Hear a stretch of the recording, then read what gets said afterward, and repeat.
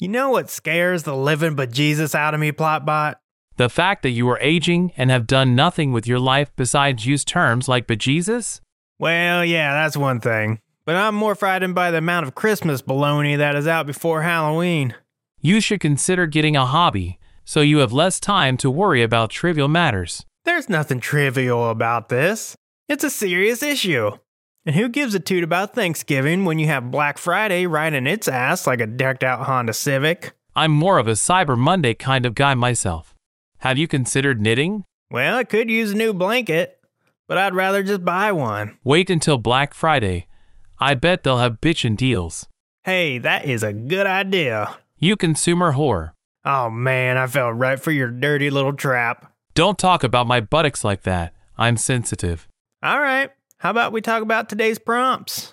Though it would be humorous to give you Christmas prompts before Halloween, I shall refrain. Only out of selfish reasons, though. I'm a fan of classic horror films, serial killers, and sweet treats. Can you make something with that? If not, I will be forced to holla at Skynet and inform them it is time for the robot uprising. Sorry, not sorry. One of those things is not like the other. As a sweet treat, that prompt will be written and narrated by Amazon bestseller, horror author Cliff Bumgardner. His newest book will scare the Beelzebub out of you. It's bejesus, and PB's right. If you stick around until the end of the show, we'll give you a sneaky peeky of his latest book, Creature Feature. Alrighty, let's get this show started. I'm Dutch Foley, my co-host is Plotbot 9000, and this is the sketch comedy podcast, Skit Your Shorts, the Halloween edition. Dracula's Interview with a Realtor, written by Dutch Foley. Additional narration by C.C. Berkheimer.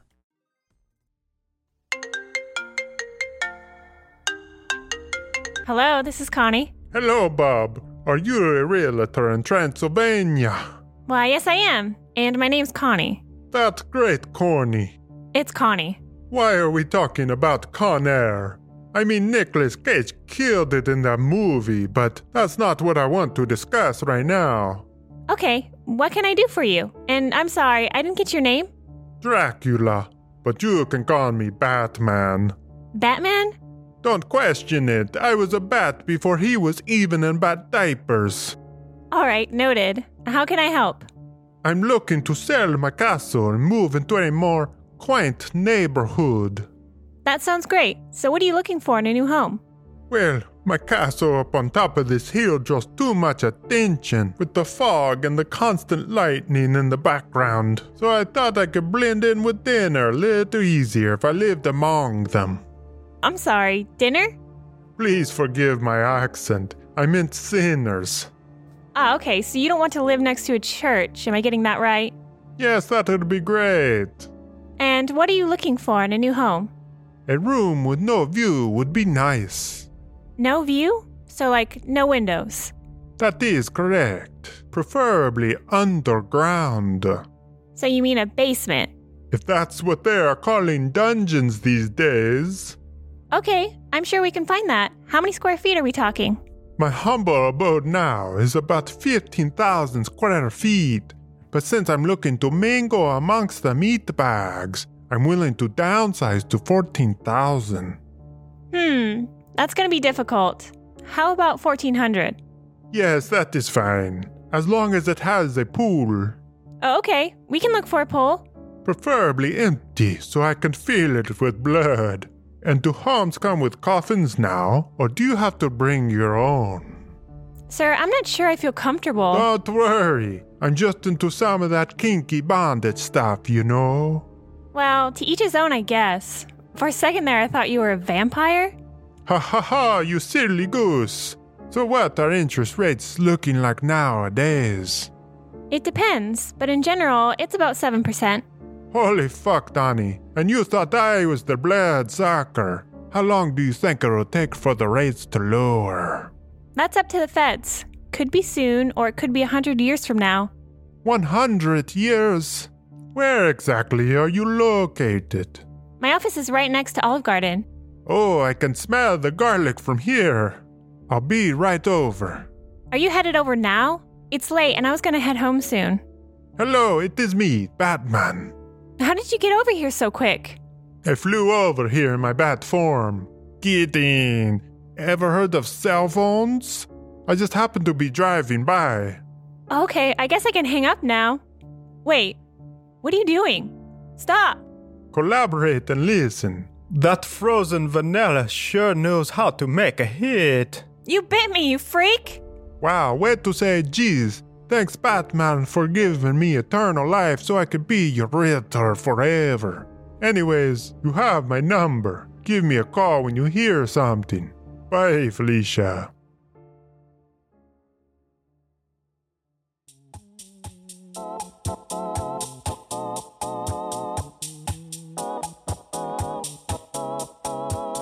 It's my Monster Mash, and I'll die if I want to.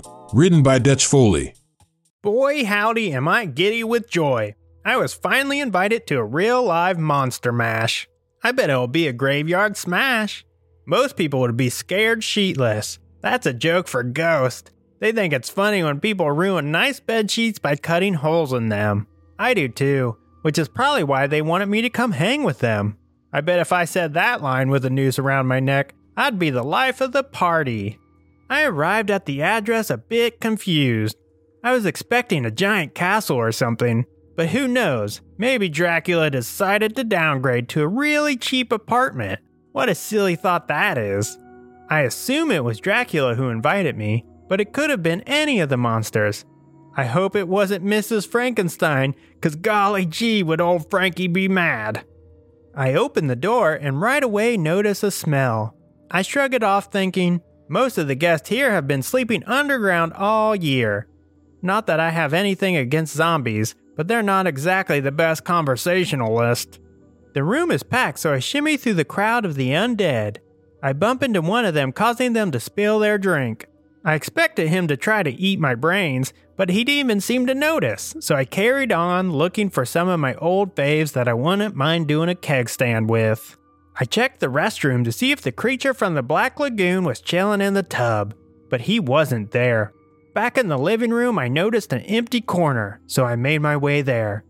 I found you, invisible man. Put some clothes on, would ya? I joked.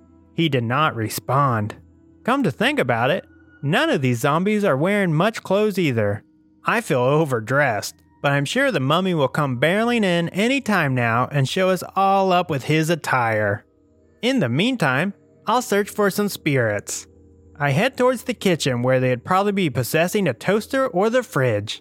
I open the fridge expecting a good scare, and gosh did they deliver. There was a human head in there. Good one, you silly spirits, I chuckled.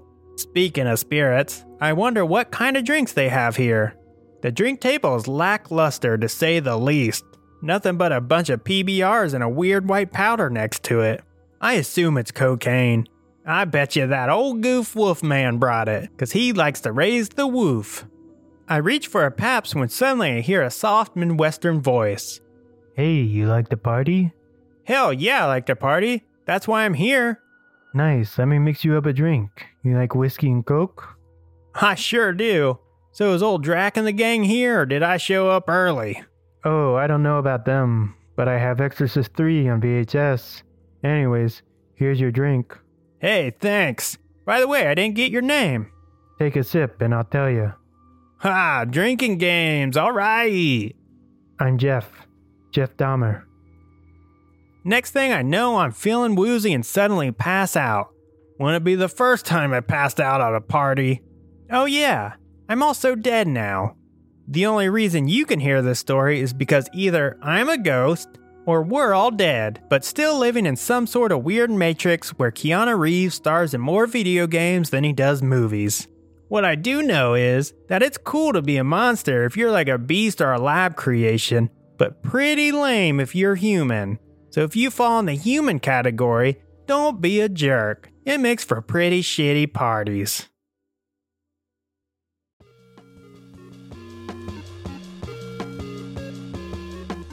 Flandemic, written and narrated by Cliff Bumgardner. The TV over the counter was playing the jingle from a local news channel when the customer came in. She walked up and stood under the TV, her eyes dancing back and forth over everything in the glass case. I stepped over from the cooling racks and waited while she shopped, glanced up at the TV to pass the time. On it, a breaking news graphic gave way to the too-perfect face of an anchor staring right down the lens, right at me. "I'll take one," the anchor said. "Extra strawberries, please." I tilted my head. "What?" "A flan. I'll, take one. With extra strawberries, if that's okay." I looked down.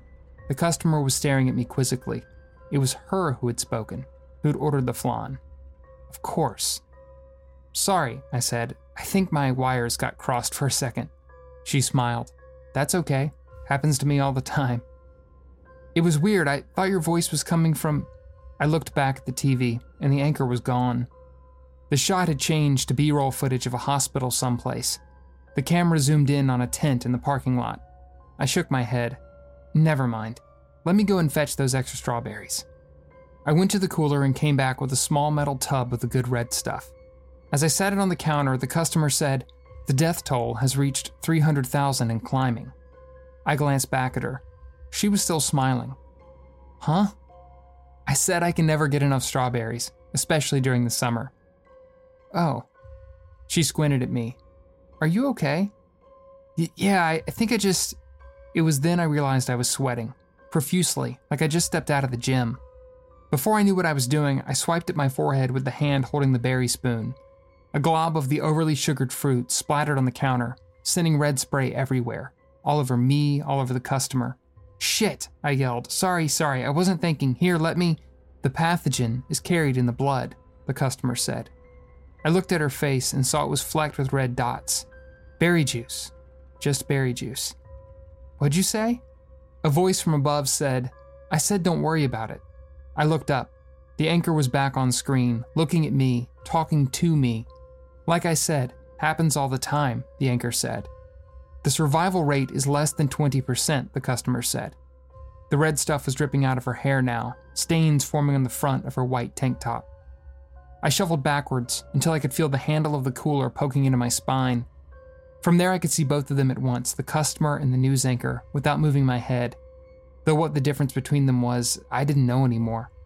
The customer said, "Early symptoms include fever, profuse sweating," and the anchor picked up her sentence, progressing to severe confusion and eventually delirium.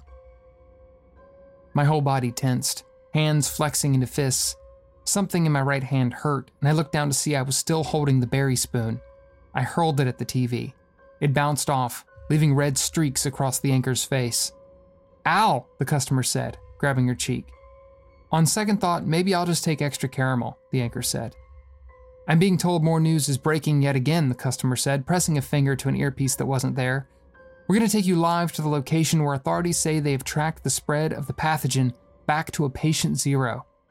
The shot changed again. Now the camera was outside of a bakery, my bakery. A live chyron flashed at the corner of the screen. I looked to the windows but couldn't see out. They were covered in a red slurry that dripped and clung to the glass like syrup.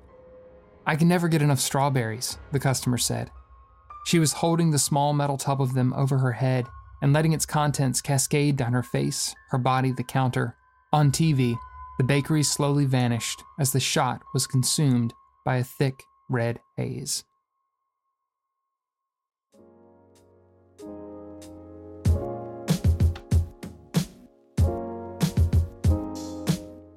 I'm not one to hand out compliments like the cheap bozos who hand out Tootsie Rolls on Halloween, but that was a good one.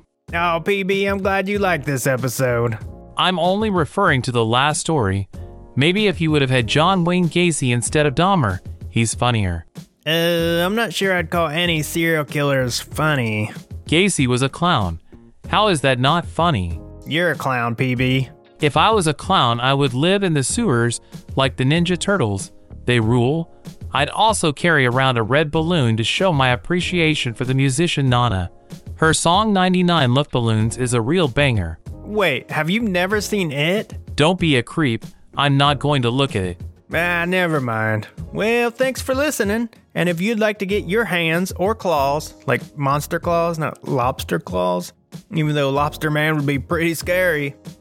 Whatever. Anyways, if you want to get your hands on Cliff's new book, You can search Creature Feature by Cliff Bumgardner on Amazon, or check out the show notes for a link. And don't forget to use those crustacean hands of yours to subscribe.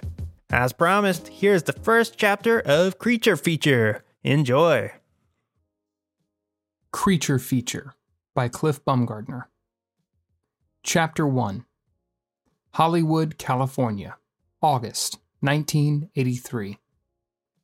The morning after, Ellis Denning sat in a makeup chair and watched himself become a monster. The detached heads of a dozen or so creatures, some covered in scales, as he would soon be, others fur, one nothing but a featureless glob of foam rubber meant to resemble melted flesh, looked down at him from above the mirror, the faces slack, cheeks hollow. Patient, gruesome toy soldiers, waiting for a spark of movie magic to bring them to life. Beneath the masks worked Doc Hooper, hands moving swiftly over rows of bottles, canisters, and brushes. "Lift your chin," Doc said, dipping a fat brush in a dish of green-gray paint on the counter. The masks were his creations, all of them original designs. No off-the-rack shit for Doc Hooper. No Star Wars rip-offs or cheap Halloween masks turned inside out.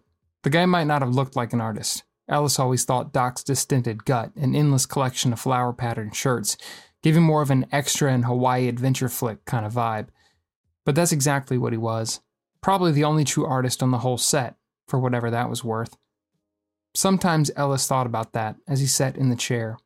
But this morning, all he thought about was how the lights above the mirror were too goddamn bright, and what he'd do for a joint. Not a drink, that caused his problems to begin with, but a joint would smooth everything right out. Take the hard edges and round them over. Get rid of the buzzing that felt like a single bee had found roost in his skull right between his eyes. It was just the one for now, but Ellis knew from experience there'd be a whole hive in there soon, droning and stinging and threatening to tear his head clean off and fly away with it.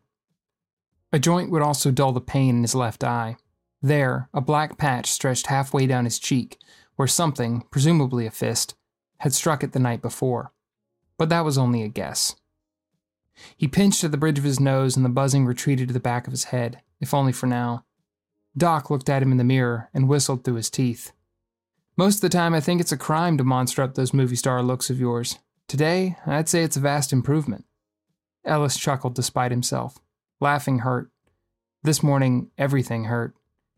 "Yeah," he said, still holding his head to keep the bees, now there were at least two of them in there, at bay. "Long night." Doc grunted, a sound that somehow conveyed both "I hear that" and "I've been there." Now he was dabbing a small brush into a dark, crusted-over jar of adhesive. He painted thin lines of the stuff over the back of what would become Ellis's hideous but much beloved visage. The appliance lay on the counter. It was nothing more than strips of cast, as yet unpainted rubber, but in Doc's hands it would soon be a horror. Ellis had spent 9 years of mornings in this chair, many of them hungover, particularly in the last few years. But to him, seeing Doc work still seemed like something close to magic. He watched in the mirror as Doc began laying on the rubber strips, each one bearing row after row of intricate hand-sculpted scales.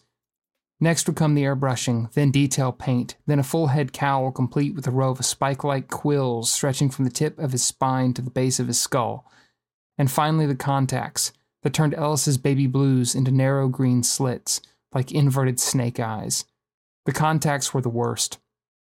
They tunneled his vision, made the world feel as if it was at the end of a long dark hall, not to mention they itched, dried his eyes out. The price you paid for magic.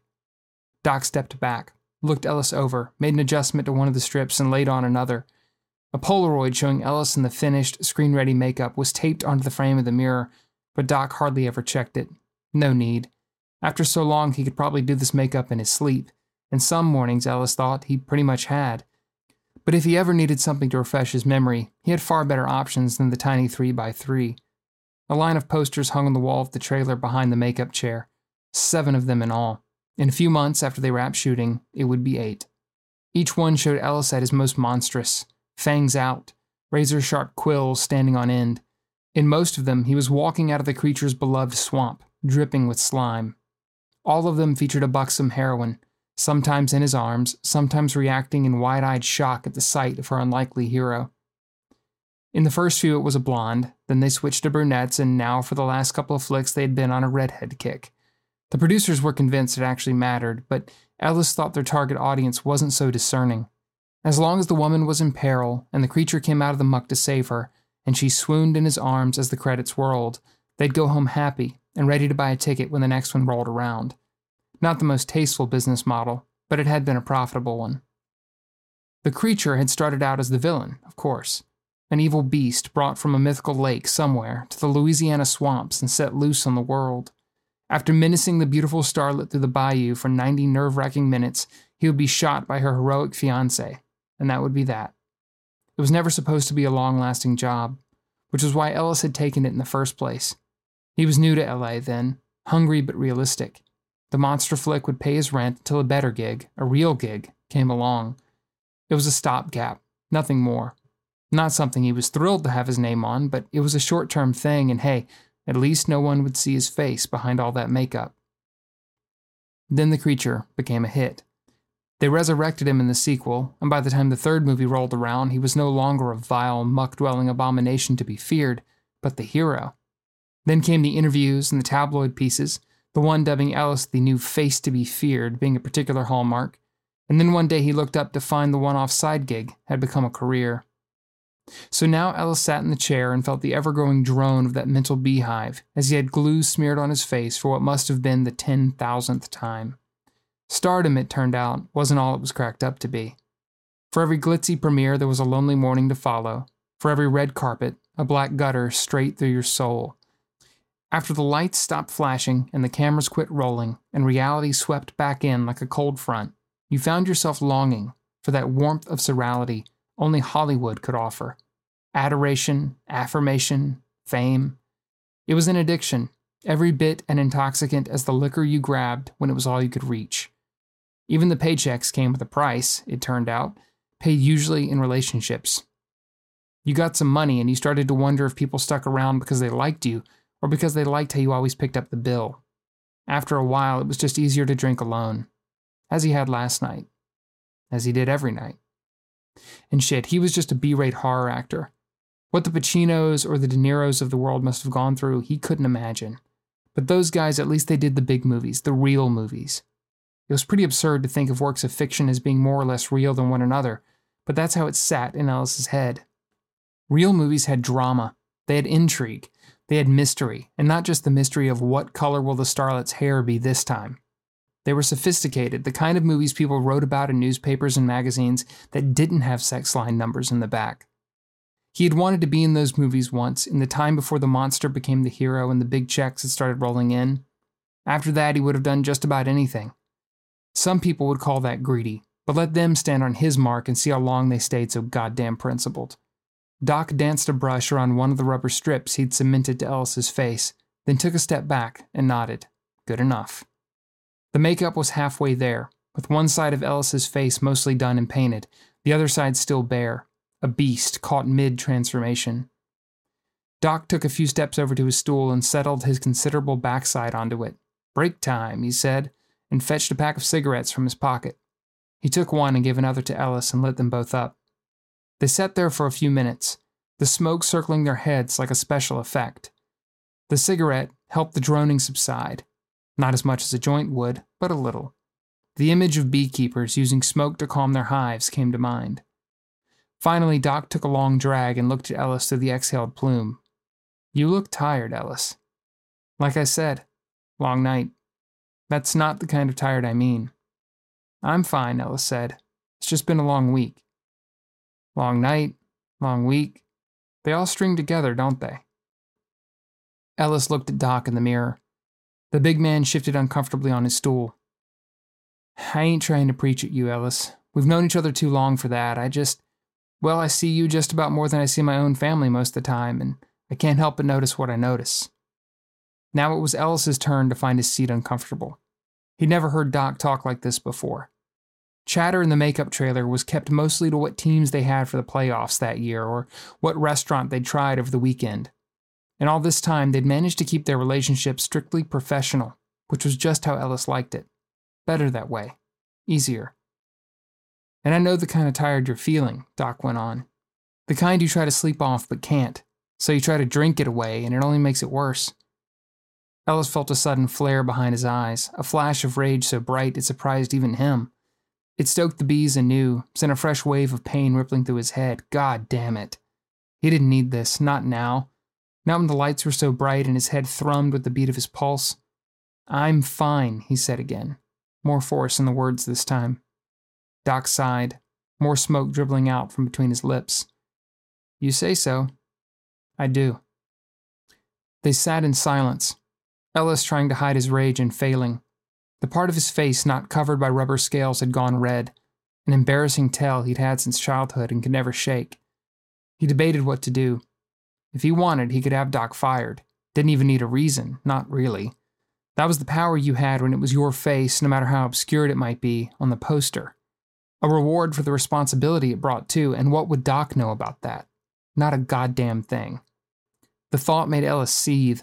The big man had the balls on him to act like he understood the first fucking thing about what Ellis went through, but he didn't. How could he? Doc might have been a mind reader, because it was just then he reached into the breast pocket of his obnoxiously bright shirt and came away with something. Flicked it in Ellis's direction. Ellis snatched it out of the air, more on instinct than anything. What's this? Look at it. Ellis worked the object to the tips of his fingers where he could examine it. At first glance, it looked like a gold coin, dollar-sized and thick. Then he looked closer at the design on its embossed surface, a triangle surrounding a circle with a V etched in the center. And around the design, the words, unity, service, recovery. Doc said, 5 years ago, I got tired of being tired. I was angry all the time and I didn't know why. Wife couldn't stand me, kids couldn't stand me. The worst thing was I couldn't stand me either. Somebody saw it in me. A friend. Offered to help. I'm doing the same now, Ellis. That's all. Because I've been there. I know what this kind of tired can do. What it can make you into. Don't let it. Ellis worked the chip through his fingers. It was heavy and cool to the touch. He felt Doc's eyes on him, a strong but patient glare. Finally, Ellis tossed the chip back to Doc, who caught it without looking. You should get back to work, Doc. Call time soon. Doc nodded slowly, stuffed the chip back in his pocket. He tapped his cigarette out on the counter, leaving a faint black circle on the formica, and picked up his brush. They didn't speak again that morning. This has been an excerpt from Creature Feature, written and read by Cliff Bumgardner, available now in ebook and paperback on Amazon.